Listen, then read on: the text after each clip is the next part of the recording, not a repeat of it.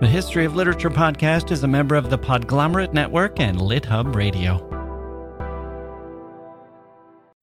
Hello, the author Richard Powers once said of his fellow novelist Don DeLillo that he, quote, employs a brilliant palette of estrangement. The prose swells with weird, discontinuous wormholes of thought, chanted trademark trinities, exquisite abandoned corpses, sudden cut-ins, floating particles of voice, whatever comes after free indirect discourse, chains of causality and cross-purposed connection with random bits elided or dropped or injected suddenly from another train of thought.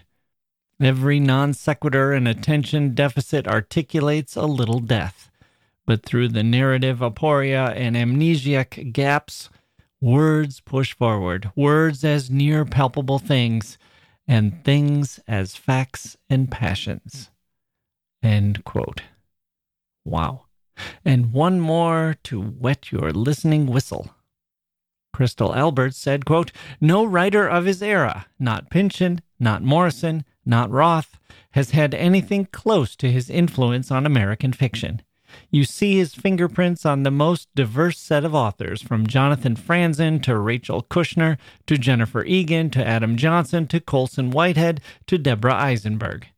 Any time a writer in the last few years has addressed mass culture or irony or late capitalism, DeLillo has been lurking. End quote. Donald Richard DeLillo, born in November of 1936, novelist extraordinaire, early acolyte of Joyce, Faulkner, Hemingway, and O'Connor, blasted into new consciousness by Bergman and Antonioni, Godard and Truffaut, Kubrick and Altman, Coppola and Scorsese, with a little Miles Davis thrown into the mix, for good measure, has thrilled and haunted discerning readers for years with novels like White Noise, Libra, Mao II, and Underworld. His themes? We live in dangerous times. What does that mean for us? And what does it mean for a writer? Writers, he said, must oppose things. It's their nature to oppose. To oppose, that is, whatever it is that power tries to impose. Don DeLillo, today, on the History of Literature.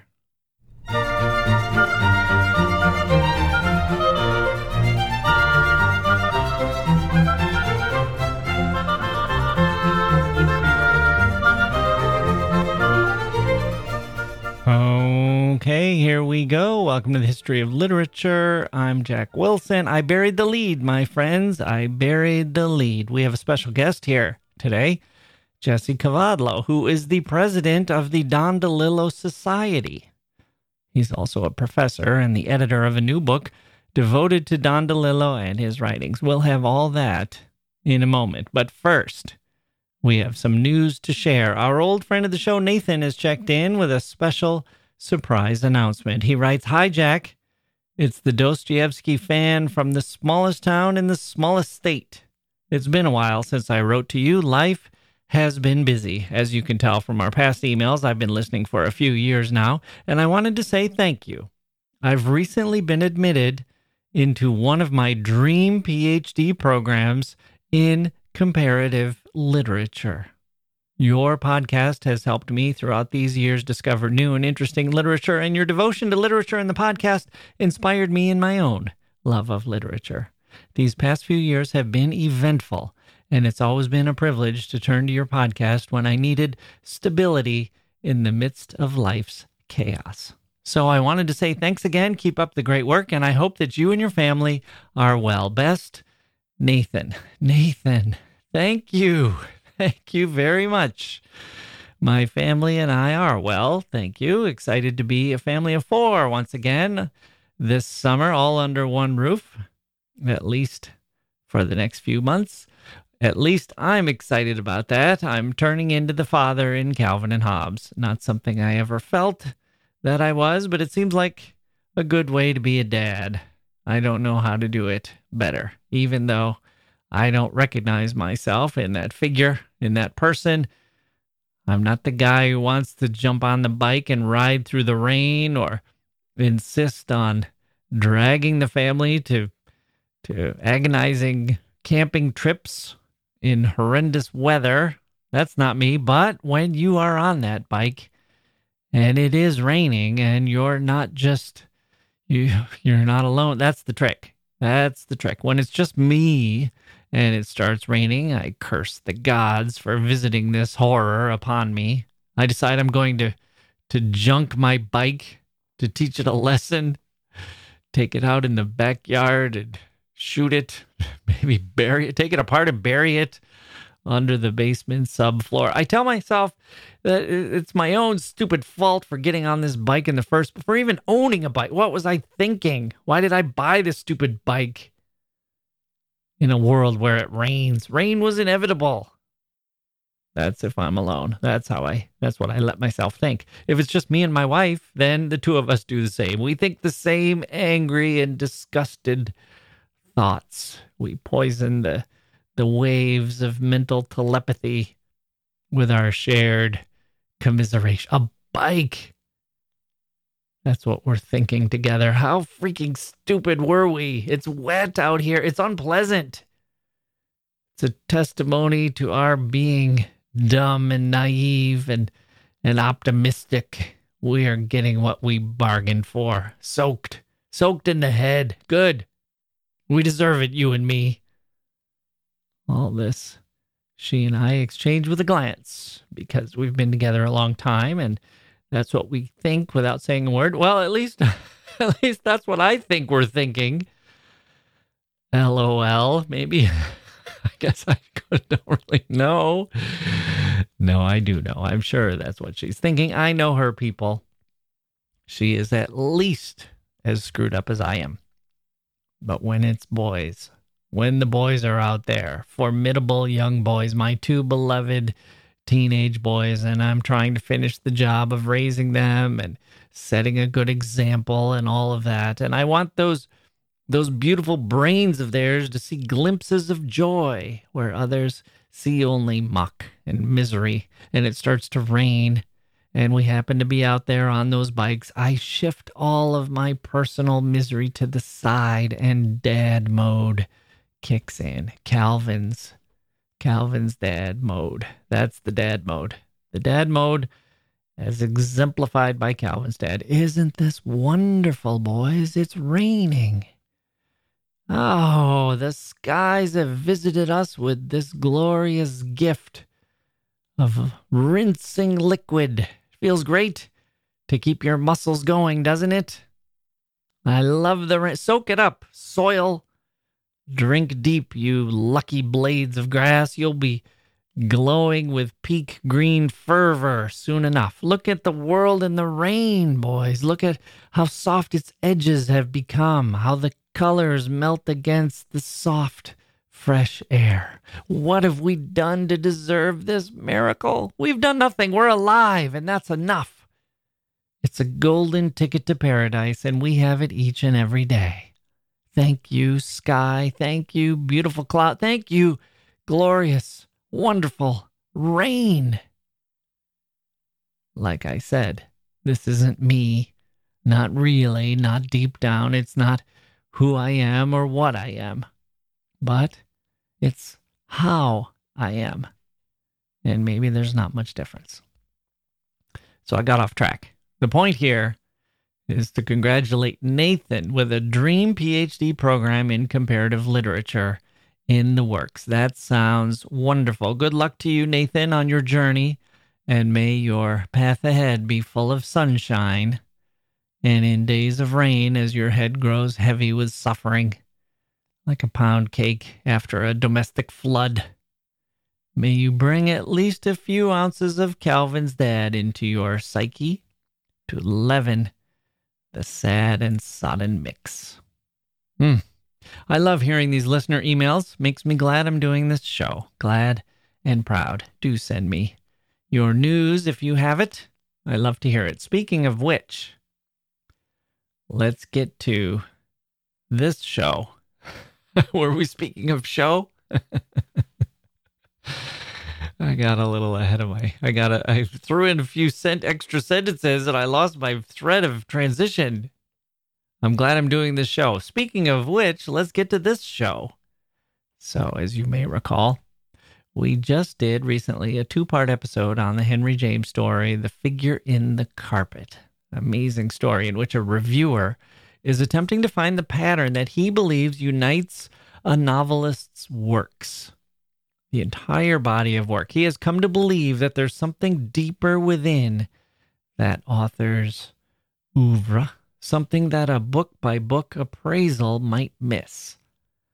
I had that story and that idea very prominent in my mind as we put together that episode, and lo and behold, as I was immersed in that concept, trying to puzzle through that notion, I read these sentences at the start of Jesse Kavadlo's book on Don DeLillo. Quote, Don DeLillo is one of the most important novelists of the late 20th and early 21st century. Yet despite DeLillo's prolific output and scholarly recognition, much of the attention has gone to his works individually rather than collectively or thematically. End quote. So there we go, dear listener.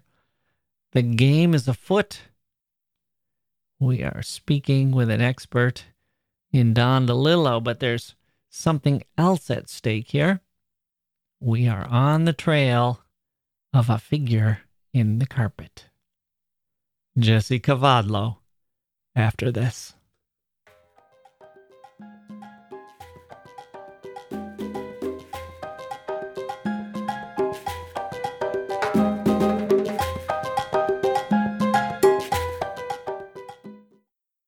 Hey grown-ups, the Cat in the Hat Cast is a new podcast from Wondery, perfect for the whole family. Join the Cat in the Hat and your favorite Dr. Seuss characters as they get whisked away on a new adventure every week. Fish dreams of creating his very own polite and quiet podcast.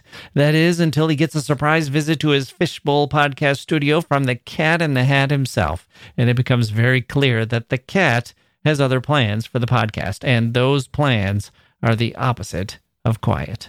The cat may be disruptive, but it turns out he's also a great help to get Fish out of all kinds of predicaments.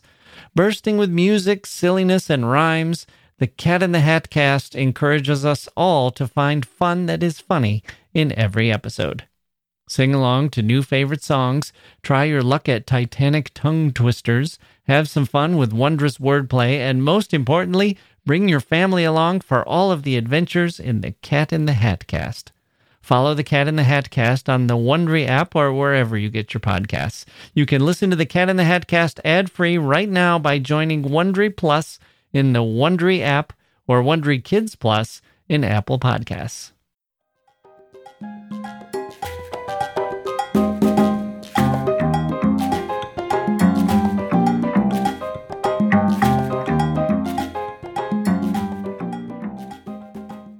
Okay, joining me now is Jesse Kavadlo, a professor of English and Humanities and the director of the Center for Teaching and Learning at Maryville University of St. Louis.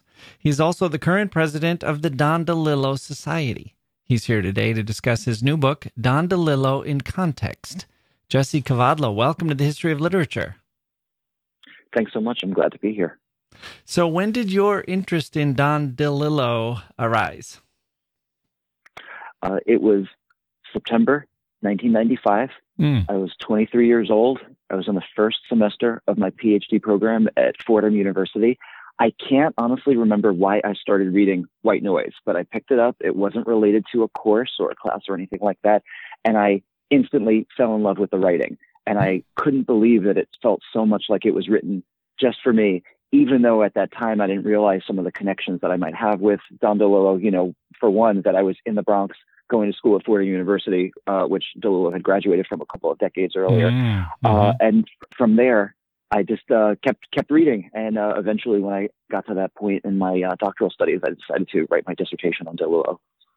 Right. And DeLillo, 1995, September, when did Underworld come out?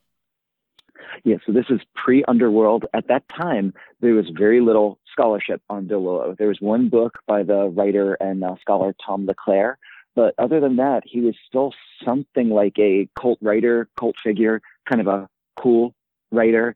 And so I was interested in what could I do with this writer, because at that point, Underworld was not yet published, and there was the beginning of some academic interest in him, but it really hadn't solidified. Wouldn't solidify for probably about another decade.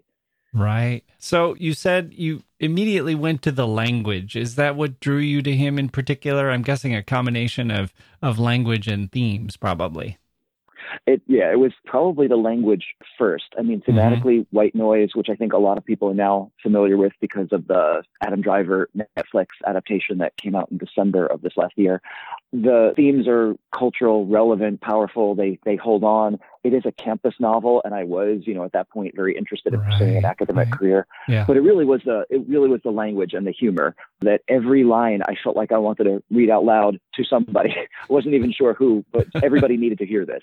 And it was very funny, but not necessarily in a should I laugh out loud at this? Should I even feel bad for thinking this is funny way? Yeah.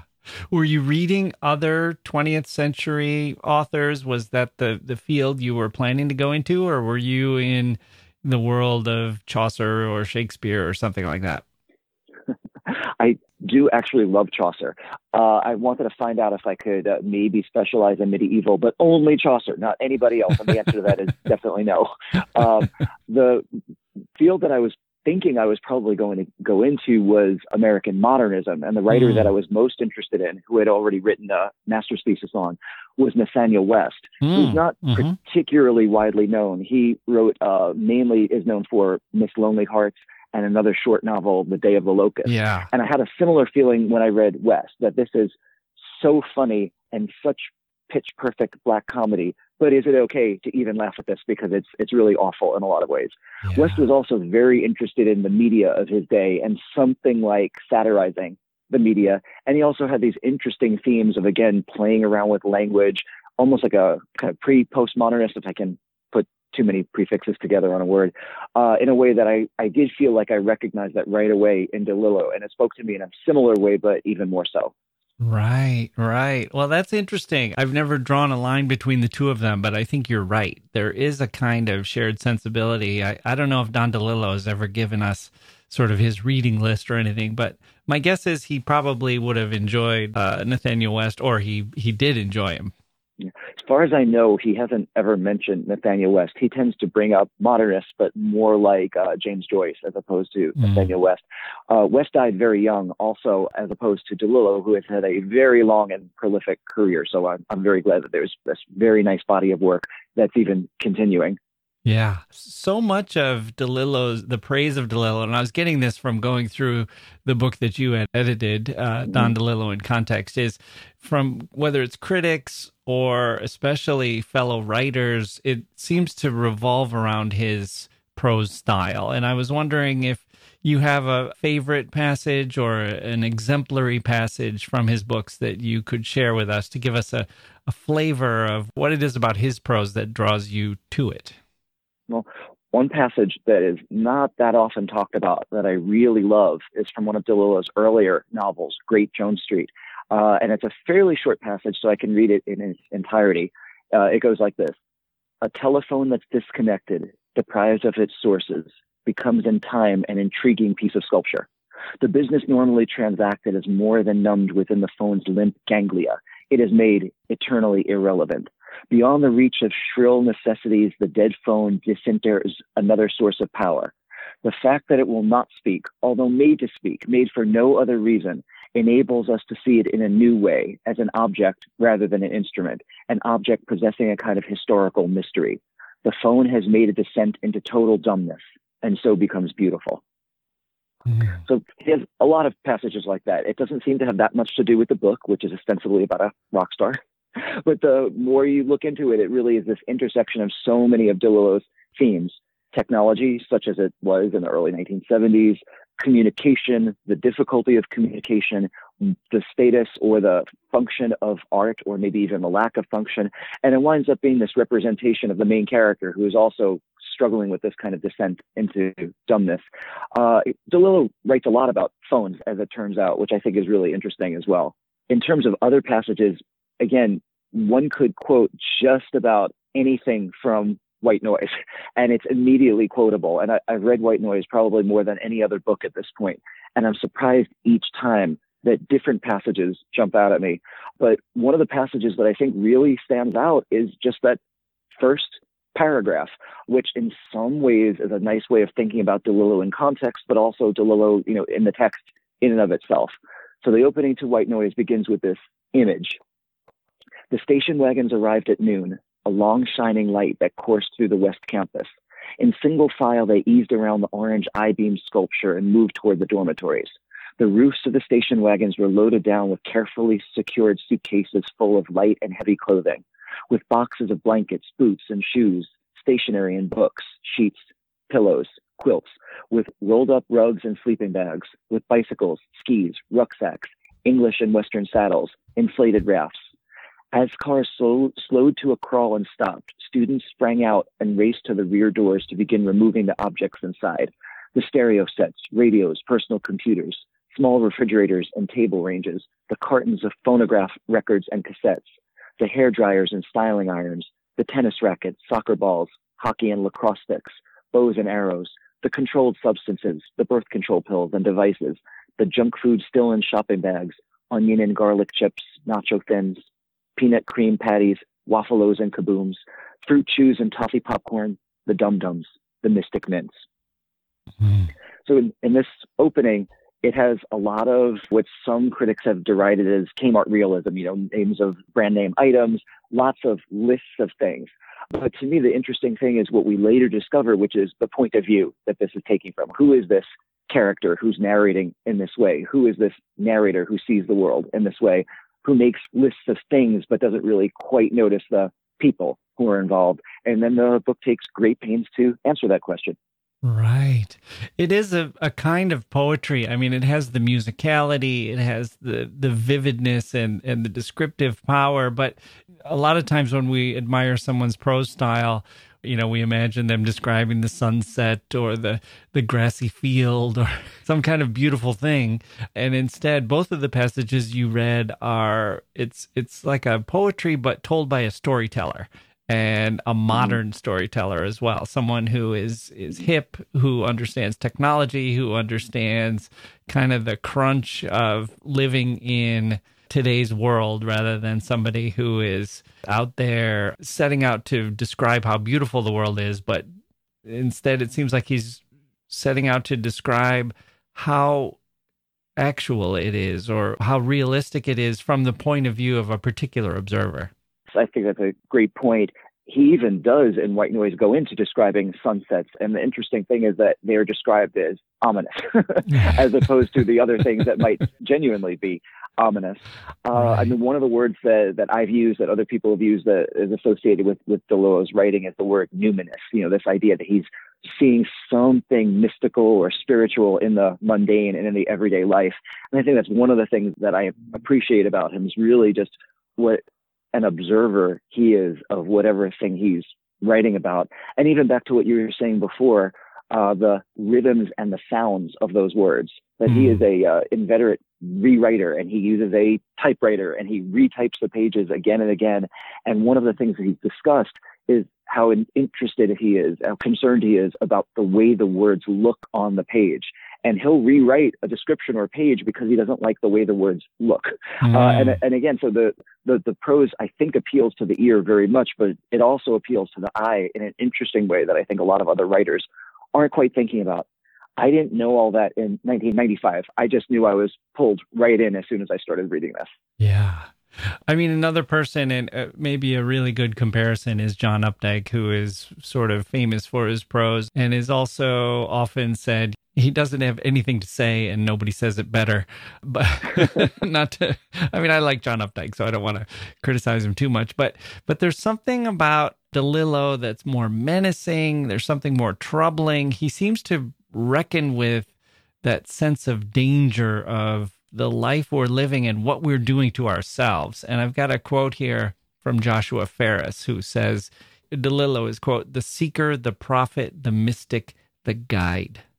If it were just the prose, which again, I think is just about the best prose that any contemporary writer is writing, if it were just the prose, that would be enough, but I don't think it would have been enough to something like cement or solidify DeLillo's just titanic reputation as a writer. I think what Ferris is onto that I think becomes clear, the more you reread DeLillo, the more people make connections between him and various contexts and aspects of the culture, is the way he sees the world. And it's not just the way he describes it, but something like the inveterate wisdom. And that's one of the things that really jumps out at me about a lot of the great writers. I'll put Nathaniel West in that category, F. Scott Fitzgerald, Toni Morrison, the way in which it's not just the style and the writing, although of course it is, it's also what they see and what they're able to describe, and that they choose not to write cultural criticism. Nothing wrong with that.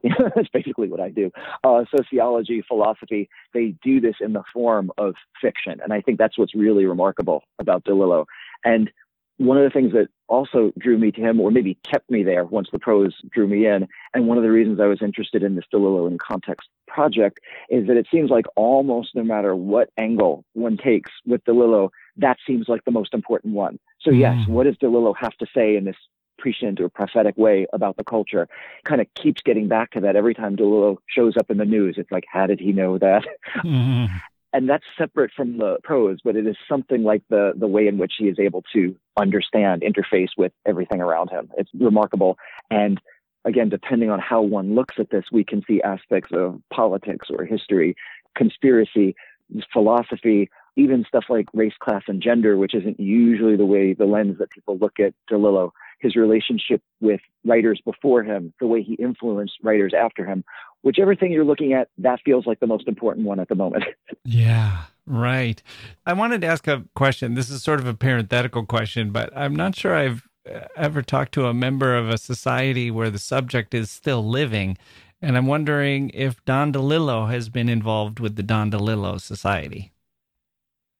DeLillo is not involved with the DeLillo Society. I suspect he knows that we exist. Yeah. I did meet DeLillo one time, and before DeLillo in Context, I wrote a previous academic book, a monograph called Don DeLillo, Balance at the Edge of Belief, and I gave him a copy, and he seemed very flattered, which was nice of him either to be or to pretend to be. I'll take either one. He does have a line in one of his novels, Now Too, which is one of his 1990s novels, and it's about a writer who has this, big following. And I feel like after a lot of novels, that was the first time he was able to sort of sneak in what other writers do much earlier in their career, which is write a novel about a novel or write a novel about a writer. And he does have this very funny line about how the kind of curator of his work collects shelves of both his work and work about his work. And I thought that was a very funny way of thinking about literary criticism.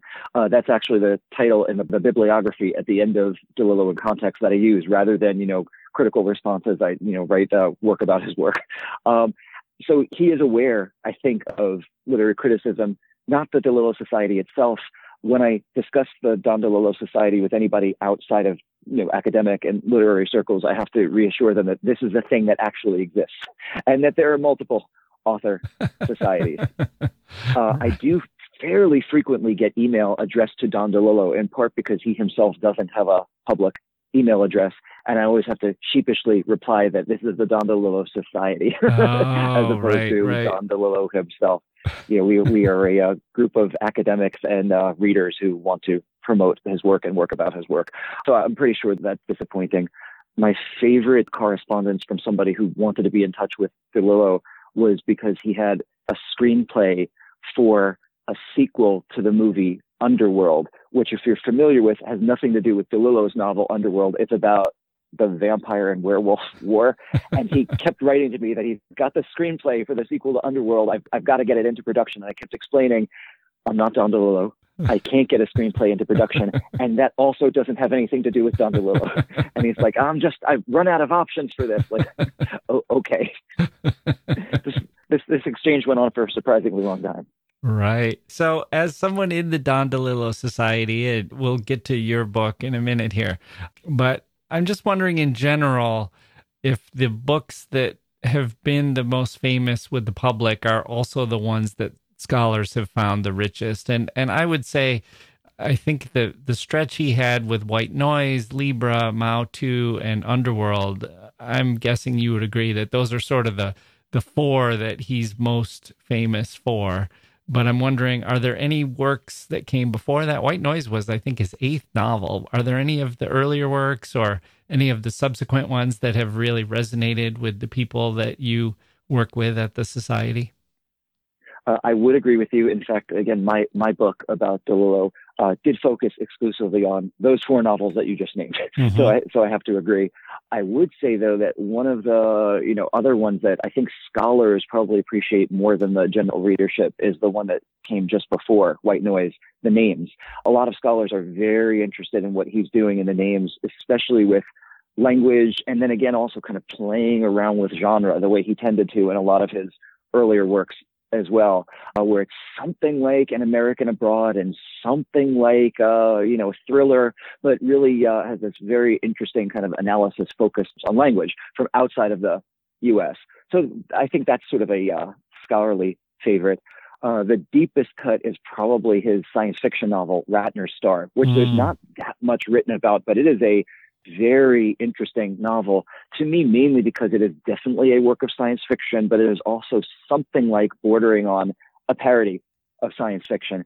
And then the deepest cut is Amazons, which DeLillo has disavowed. Yeah, he wrote that under a pseudonym, apparently had a collaborator on that. He may have even just written that to kind of make some quick money. And it is a fictitious memoir of the first professional female hockey player. It is an alarmingly funny novel, but in some ways hasn't aged as well because there's a lot of, I guess, potentially sexist humor in it, but it's a funny novel that allows DeLillo to cut loose and maybe is notable for the introduction of Murray J. Siskind, who shows up in White Noise later. Oh, interesting. Yeah, and that was from, was it even the 70s?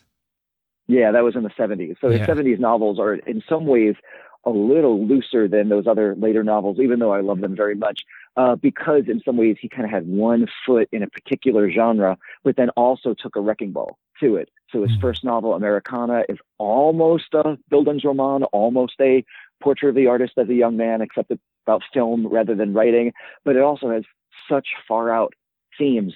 I even discovered recently that that was a fairly early target of library censorship, which I hadn't realized before the kind of current spate of attempted library censorship started running through a lot of the state legislatures. His second novel I mentioned before, Great Jones Street, about a rock star, so almost making fun of kind of the rock culture fairly early on. I mean, he was really basing this almost entirely, primarily on Bob Dylan, Jim Morrison, Janis Joplin, but it was still fairly early on in the cultural matrix for that. He had a sports novel, End Zone, with the clever conceit of football is like nuclear war. He had a couple of different, again, kind of thriller-ish novels. He was, again, very in some ways playful in a way that the later novels do get less playful, and that the most recent novels seem to be the least playful. They feel ice cold, very serious. Right. Okay, well, let's take a quick break and then come back with Don DeLillo in Context.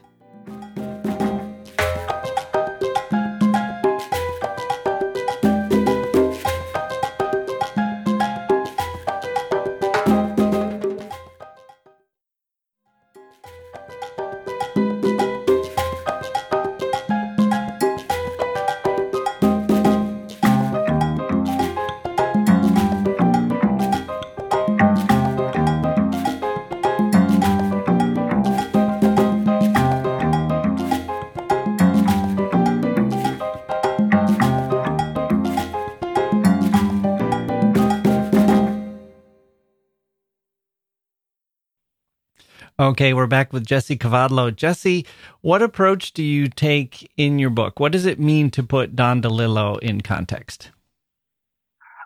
I started out as a reader and maybe as a writer, as a budding literary critic, as really one of the, don't look outside the text kind of people. It's all between the covers. Don't worry about anything else. And the more I read and wrote, but especially the more I taught. I'm at Maryville University, which is a primarily undergraduate teaching institution. It's not a research one. I teach a lot of classes. I do a lot of professional development. And I found in working with my students that bringing in more and more context was actually really good for them and really helpful. and that the, in some ways, more 20th century approach, it's funny for me to use that as a frame of reference, of there's nothing outside of the text, wasn't really serving them as well as this broader approach to context. So even as far back as when I was working on my book, the Don DeLillo Balance at the Edge of Belief, it was primarily, in some ways for me, an exercise in close reading. That was the thing I really wanted to do. But it needed to have this angle of, something like where, how, and why is it relevant that this undercurrent of spirituality runs through DeLillo's work. And that was primarily in contrast to what was emerging as the scholarship of DeLillo that focused primarily on DeLillo as a postmodernist. And I wanted to try to work against that a little bit. I thought I was done with DeLillo, having actually published a book, but then I found myself continuing to publish articles. I published a subsequent book that was supposed to be about literature and pop culture after September 11th, 2001. But of course, that had to mean writing about DeLillo, since he took on that subject fairly explicitly in one novel and implicitly in a second novel. Falling Man is explicitly a kind of 9/11 novel, but Cosmopolis is kind of implicitly a 9/11 novel. So I needed to write about both of those. Then after that, I thought, okay, I'm done with DeLillo. I've got one book and 2 book chapters and a handful of journal articles. And then Cambridge actually approached me to do this DeLillo in Context as part of their Literature in Context series. And I thought, okay, this is to me a whole other way of approaching this, that it's not even the single thesis, it's not the single lens, it's not just the close reading, although there is plenty of good close reading in the book. It's sort of, taking this multiple layer approach. And it was really interesting to me in coming up with the chapters, the table of contents, the direction that this might go in that it allowed me to something like assign to other writers what in some ways were my own gaps in understanding of DeLillo. The main one really being the places section, which I wound up in the final version of the book putting as the very first section. That we've got articles about Don DeLillo in New York City, Don DeLillo specifically in the Bronx, Don DeLillo in the American Southwest, which is where he set a number of his novels, and Don DeLillo and the World, which is, again, both the names and some of his other novels take place outside of the United States. And those were really interesting for me because I understood that they were important, and I did put the table of contents together and assign the chapters to those writers. But I was really pleased as I read them that it definitely deepened my understanding of what DeLillo was doing to see these other academics take this deep dive into how do we understand the role of place in these novels. Right. And so for the listeners, the other topics you have in addition to places or geography, history and politics, media and pop culture, literary contexts, material contexts, social and cultural constructions, and writing and writers. And so were all of those ideas that you had, and then you knew of writers or you located writers who you thought would be good at writing individual essays that would fit into that? Or were you taking submissions, or did writers send you things and then you formed the topics out of that? No, I started with all of these topics. Cambridge wanted a very, very lengthy and very detailed proposal and table of contents to make this thing work. So I had come up with the titles, and I did handpick and assign each of these chapters to a very particular person who I either knew. I mean, there's not a ton of perks to being the Don DeLillo Society president, but one of them is that in organizing a lot of conference panels over the last number of years, that was where I kind of put out these calls for papers for, I'm doing a panel on such and such a topic, send your proposals. And a pretty good number of the people who wound up in this book are people who I've met through the process of putting panels together for conferences. So I already knew that they were good for this topic. And a number of others had already written on that topic or on an adjacent topic. So I knew that this would be something that they would be able to work up with a lot of enthusiasm. So it's a good mix of scholars who were well vetted in the topic, but not necessarily Don DeLillo, or the opposite, already deep into Don DeLillo, and I was able to nudge them into a particular topic. But all the chapters were, kind of planned, and everybody assigned to the chapter was, for me, exactly the right person to write it. Mm. So was it sort of like, I've heard this about film directors, that there are certain directors like Alfred Hitchcock who has in mind exactly what he wants the actor to do, and then he's just hoping to get the actor to do it. And then there are others who go into it thinking, well, I've got these professionals and I can't wait to see what they do with this. And I like to be surprised and I want to give them that sort of freedom. Were you on one side or the other in terms of the essays as they came in? Did you think, yes, this is exactly what I was hoping for? I made a good choice and so executed perfectly to my vision? Or was it, I really can't wait to see what so-and-so is going to do with this. I think I've gave him or her an interesting prompt. Can't wait to see the finished product. I mean, at the risk of sounding ridiculous and paradoxical, it was completely both of those things. Oh, uh-huh.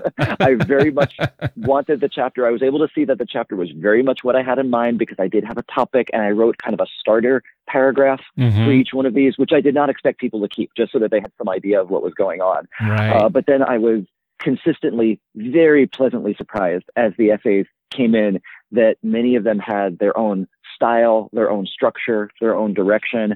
Just one example, the chapter about the Bronx, Don DeLillo's Underworld's Mystery and Manners, was written by Jacqueline Zubek, who very sadly passed away before she was able to see this. And right as it was coming out, she took a really interesting approach in terms of the organization and the way that she looked at it. And one of the reasons I knew she would be able to do that, even though I didn't quite know what the result was going to be, is because she lives in the Bronx and she teaches in the Bronx. And I knew that she would be acquainted with the Bronx in a way that's very different from somebody who would just really do the kind of research on it. I was also very interested, again, in certain directions that people took. One of the, to me, challenging sections was that literary context section, because I felt like that had been done the most previously. There was a lot about DeLillo and modernism, DeLillo and postmodernism. And so in trying to figure out the best way to do that, the writer Samuel Chase Cole wrote about modernism and postmodernism, and he was able to do this in this really almost quirky for an academic essay way that acknowledged that this is a reasonably well-trodden topic, but he was able to really make it his. And similarly, the chapter that I was originally thinking was going to be primarily about postmodernism, the academic Katie Muth turned this into a postmodernism and literary criticism and the limits of postmodern reading of DeLillo in a way that I thought was very helpful, because if people want to read about DeLillo and postmodernism, there's no shortage of previously published work. But this really took postmodernism rather than as a literary genre or a philosophy as a context. And I was really pleased that the writers were able to do those things. Right. So you say at one point that a better title for the book might be Don DeLillo in Contexts, plural. And I mean, I guess you could, to some extent, that might be true for every author in the series, but is it especially true for DeLillo? I agree. You could probably say that about every author in the series. That being said, again, when I think about DeLillo as a writer, if you take, again, something like the second section on history and politics, if we think of DeLillo and the Cold War, it seems like, well, yes, definitely, that's the way of understanding his work. He's very explicit in his Cold War framework, especially in Underworld, this 800 plus kind of opus. But then he also is very explicit about the Kennedy assassination, in Libra, which is this kind of fictionalized version of the assassination. He writes explicitly about terrorism. He writes explicitly about the future and time and something like the state of the world. So it's like, okay, history and politics, that's definitely the best way of understanding this. And then you get to another section and, there's Graylee Heron writing about religion and spirituality. I'm like, no, that's the best way of doing this. And then you get to some of the other chapters near the end, Hal Bush writing about the writing process, Aaron DeRosa writing about advertising and copywriting, which was DeLillo's day job before he decided to try to stake it out as a novelist. Like, ooh, this is the key. This is the way of understanding it. Again, from working a lot with undergraduates, they're often looking for the way in, the key to understanding something. And one of the things that fascinates me about DeLillo and context is that if you're looking at any one of those, that feels like the key until you get to the next one. And then that one's the key. In other words, he's capable of writing these works that are so fertile, so lend themselves to these various and in-depth analyses, with in some ways the two biggest ones being two that had previous books written about them by two of the contributors to DeLillo in Context. Mark Osteen wrote a whole book about DeLillo's conversation with culture, something like, again, the big thematic approach. And David Cowart wrote a whole book about DeLillo's relationship to language. Not quite the close reading approach, only because he also has a lot of philosophy of language, theory of language. These two books came out around the same time. And to me, they were both just about the best works of literary criticism to come out that year. And they were both about Don DeLillo. Like, what is it about this writer that just lends itself so much to thinking about, writing about, teaching about? I've taught a number of his novels. I try to teach White Noise about every 2 years in a class. Not all the students love it, even though they should. Not all the students get it, which is sort of understandable. But there's no end to the conversation that we can have about what he's doing in this book. And that, to me, is one of the hallmarks of a very teachable book. Right. Well, what is he doing? And let me frame the question this way. It used to be common to say that the nightmare scenario of George Orwell's 1984 didn't happen because Orwell had himself alerted us to the danger. And I guess arguably that might have been premature when people were saying that, but let's set that aside. So I'm wondering, have DeLillo's works provided those sorts of alarm bells that society and the culture have heeded because he pointed them out? Or do you see him more like a Kafka who delineated the spiritual crisis that we're all going through and has kind of pointed out, like, we're the proverbial frogs being boiled 1 degree at a time? And he's not necessarily shocking us into change, but his works surprise us or resonate with us because he's pointing out how hot and bubbly the water around us has actually become. I do think I agree that he's very tuned in to the culture. So tuned in that at times what he does borders on prophecy, on prescience, that he started writing his last short novel, The Silence, kind of in the run-up to COVID-19. Yeah. It's hard to say exactly what happened there, but he published this very short novel that appears to be absolutely 100% about the kind of COVID crisis and what that did to society. And yet he insisted that it was not about COVID. He started writing it before COVID. It came out a little too early in the COVID crisis to even have been influenced by it, unless he was a very, very fast writer. So much so that, as one anecdote, as revealed in an interview with the New York Times around when The Silence came out, in the early galley copies, which I have a copy of The Silence, there is a reference to COVID-19 that apparently DeLillo says he did not even put in there. That was some overzealous copy editor who felt like it needed to be explicit in the text as opposed to only something like implicit in the text. And DeLillo took it out. So, anybody who's got a galley copy gets to have this rare version where COVID-19 is explicitly mentioned. That anecdote is in many ways an interesting one because it helps us to understand how valuable the context is. In some ways, DeLillo writing about the end of technology, this kind of sci-fi premise that he does not see through in The Silence, is this interesting way of trying to get a handle on this time, this thing that happened that was so difficult for everybody to get a handle on. And yet he also wants it to stand entirely outside of that it needs to work both in context and out of context, that it absolutely does work as this kind of almost like a play, almost like this Beckett-esque, Pinter-esque absurdist play, except the absurdity is the thing that's really happening. So in that sense, it's really remarkable. More recently, after the DeLillo in Context book came out, the White Noise movie came out. And then fairly shortly after that, there was, in fact, a train derailment in Ohio. And there was a CNN story that quoted me about this. And the thing that was really astonishing to people was not just the train derailed and there was a very bad chemical spill and people needed to be evacuated, which is exactly what happens in the middle section of White Noise, but that the film had been filmed in a nearby town and that many of the people who evacuated were extras who evacuated in the movie. And they said, we can't believe that we're doing this in real life. We just did this as extras in this movie. And that led to any number of, I want to say, all sorts of conspiracy theories. And that led to more mail for me. I got lots of email. How did DeLillo know? How did he predict this? How could he possibly see this coming? And I had to, I actually wrote back to everybody, take everybody's mail very seriously. This book was published in 1985. There had been previous chemical spills before that. The quote in CNN talked about that we get into this sort of very strange relationship between, art imitating life, imitating art, imitating life. And the way in which what DeLillo is really talking about is kind of our over familiarity with this mediated experience. And then that quote was pulled into all sorts of conspiracy subreddits because I referred to this still as a coincidence. And so that to me was very interesting, the way in which this thing happened. And it seems so obviously connected to DeLillo, these straight arrows, these articles that people wrote on the internet that were the eerie similarities between what happened in Ohio and what happened in White Noise.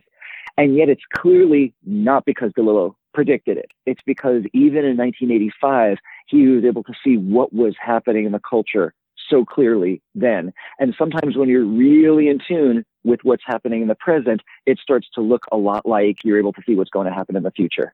Mm.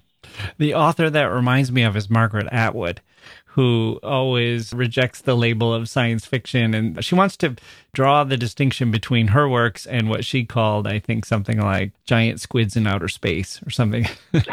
and what she was saying is that when she writes something like A Handmaid's Tale, that everything that she put in there is something that somewhere in society people were trying to do. Mm-hmm. She was taking laws that maybe hadn't quite passed, or she was taking speeches that leaders had given, or societies where things had been introduced, and was sort of saying, I'm speculating as to what will happen if this comes to fruition, but it's not speculation to say that people are capable of this or that there is something running through our society now that would lead to this if these forces are unleashed.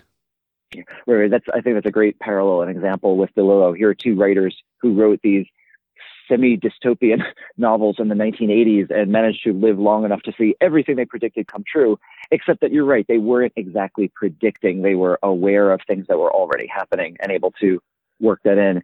I taught a class that included Handmaid's Tale as well as Don DeLillo's Libra, again, because of this idea of something like paranoia and speculation, but also the way in which at the same time they're not inaccurate ways of viewing the world. Yeah.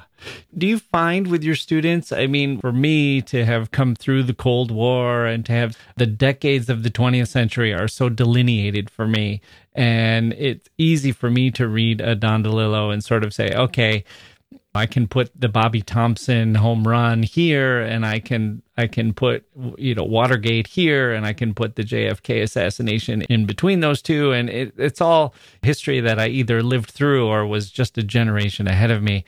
But do you find with your students that they are helped by having this context of, well, this is what the Cold War was really like? And this is, people were worried about nuclear holocaust here, and they were worried about government surveillance there and that kind of thing? Or do they just take DeLillo and say, well, this still feels real, and I don't necessarily need the history to kind of understand it deeply, because the feelings that are coming out of this are feelings that we still live with and resonate? Well, I think this is the third time I've done this, but I would say it's both again. Like I don't either or anything. We need to do both. That I want them to be able to make those connections, but for whatever reason, and I think it's from growing up with the internet, which turns sort of everything into a genre. There's not quite any context to the internet other than it's the internet. Just as a side note, when I was first interested in DeLillo, I read this 1980s work of philosophy by George W.S. Trow called In the Context of No Context. Yes. And this was pre-internet. He was already in this DeLillo-esque way thinking about that, the technology creates its own context. I mean, probably influenced by Marshall McLuhan, and the way in which the internet takes that and ratchets it up by like a million. So in a way, for students, there is no 1980s. There is no decade. These things are just all different, something like selections that you can scroll through on Netflix. I think music is very similar to them. The 1980s is a genre, not a time period, in a way that anybody who was alive in the 80s and listening to music, which is me and sounds like you, the genres were actually very important. You could base your entire identity on one of these things. Yeah, which station are you listening to? And it's the soundtrack to your lives, but it would be, you could even divide it into, well, this was the summer of 1984, and this was the summer of 1986, and that's the music that was on when these things were happening. But you're right, for my sons, they can listen to the Beatles as easily as they can listen to Prince, as easily as they listen to anything contemporary. Right. And so let's say the context of the Beatles is in many ways very important to understand what the Beatles music is. And I think we could say the same thing about DeLillo's novels, especially, again, this idea of the Cold War and certain ways that he approaches conspiracy, and then certain ways that he approaches, the Kennedy assassination or 9/11. He does have this real sense of time and history. I mean, he wound up writing a pretty amazing essay published in the New York Times Magazine about, I think it was called The Power of History. He wrote an essay much earlier about the Kennedy assassination that kind of works nicely in conjunction with Libra. He wrote a really powerful essay very shortly after 9/11, as DeLillo is a lifelong New Yorker. And so if students don't have that piece, I think that they are not just missing out on important levels or ways of understanding the book, but in some ways, this is a college course. That's part of what college courses need to do, is give them this much broader way of thinking or understanding. I mean, this last semester in a course, I was teaching Alan Moore and Dave Gibbons' graphic novel, Watchmen. And at some point when we were discussing this, I realized that students not a single student in the class realized that Richard Nixon, in fact, was not the president in 1985 when this is taking place. That's part of the speculative fiction of the thing, is what would have happened if. I'm like, okay, we need to stop and just do a quick mini lesson aside about who was president and when, and what's the significance in the science fiction of this, of having Nixon president in 85. And I didn't see that coming. Right. I mean, I'm usually pretty well prepared for students, and I've taught Watchmen before, but this was the first time we had to actually we have to stop what we're talking about right now to talk about why it's so important that Alan Moore places Richard Nixon in the White House in 85. And that's what I really try to do, although I kind of didn't see that particular one coming. That's what I try to do with my students. And that's one of the things that I think this DeLillo in Context book does really well, is that we've got all of these different ways in and angles, and they all in and of themselves seem to have this different way of illuminating some aspect of the work, but also, to me, just as importantly, the way that DeLillo illuminates those aspects of history. He does give us a different way of thinking about the Cold War, as opposed to just the Cold War helps us to understand DeLillo. Well, I would say that for anyone who's interested in Don DeLillo, whether they've read DeLillo before, whether they're a deep appreciator of DeLillo, or whether they're brand new to him, reading that book, Don DeLillo in Context, is a great way to begin and to see where you want to go, to see what you want to read first, because you can find the topics that interest you, and the authors have such enthusiasm for the subject. It really is infectious, and kind of makes me want to, load up my nightstand with DeLillo novels. But if you must get asked this question a lot, if someone is wondering where to begin, if they haven't read DeLillo, or if they haven't read him since the 80s and 90s, is there a book in particular that you like to put in people's hands? I mean, I still think that book is White Noise. It was the one that first got me interested in this. It's the one that being said, I have unbelievably experienced people who didn't love White Noise. It's shocking to me. So if somebody does start reading White Noise and they feel like it's not for them, so many of DeLillo's novels are in fact so both thematically and stylistically different that I wouldn't say, okay, you didn't like White Noise, then don't try anything else. I would then say there are any number of other different directions potentially to go in. So Libra, is the next novel chronologically, and it feels so different from White Noise. So I would say if White Noise didn't work, maybe try Libra and see what that does in terms of its understanding of perspective, voice, multiple narratives, history, the way in which he really tries to get inside of, Lee Oswald in this way that I think is very interesting. And then if that still doesn't work, then go back to some of the really early novels, which I think are very funny in this absurdist humor kind of way. So again, Great Jones Street, End Zone.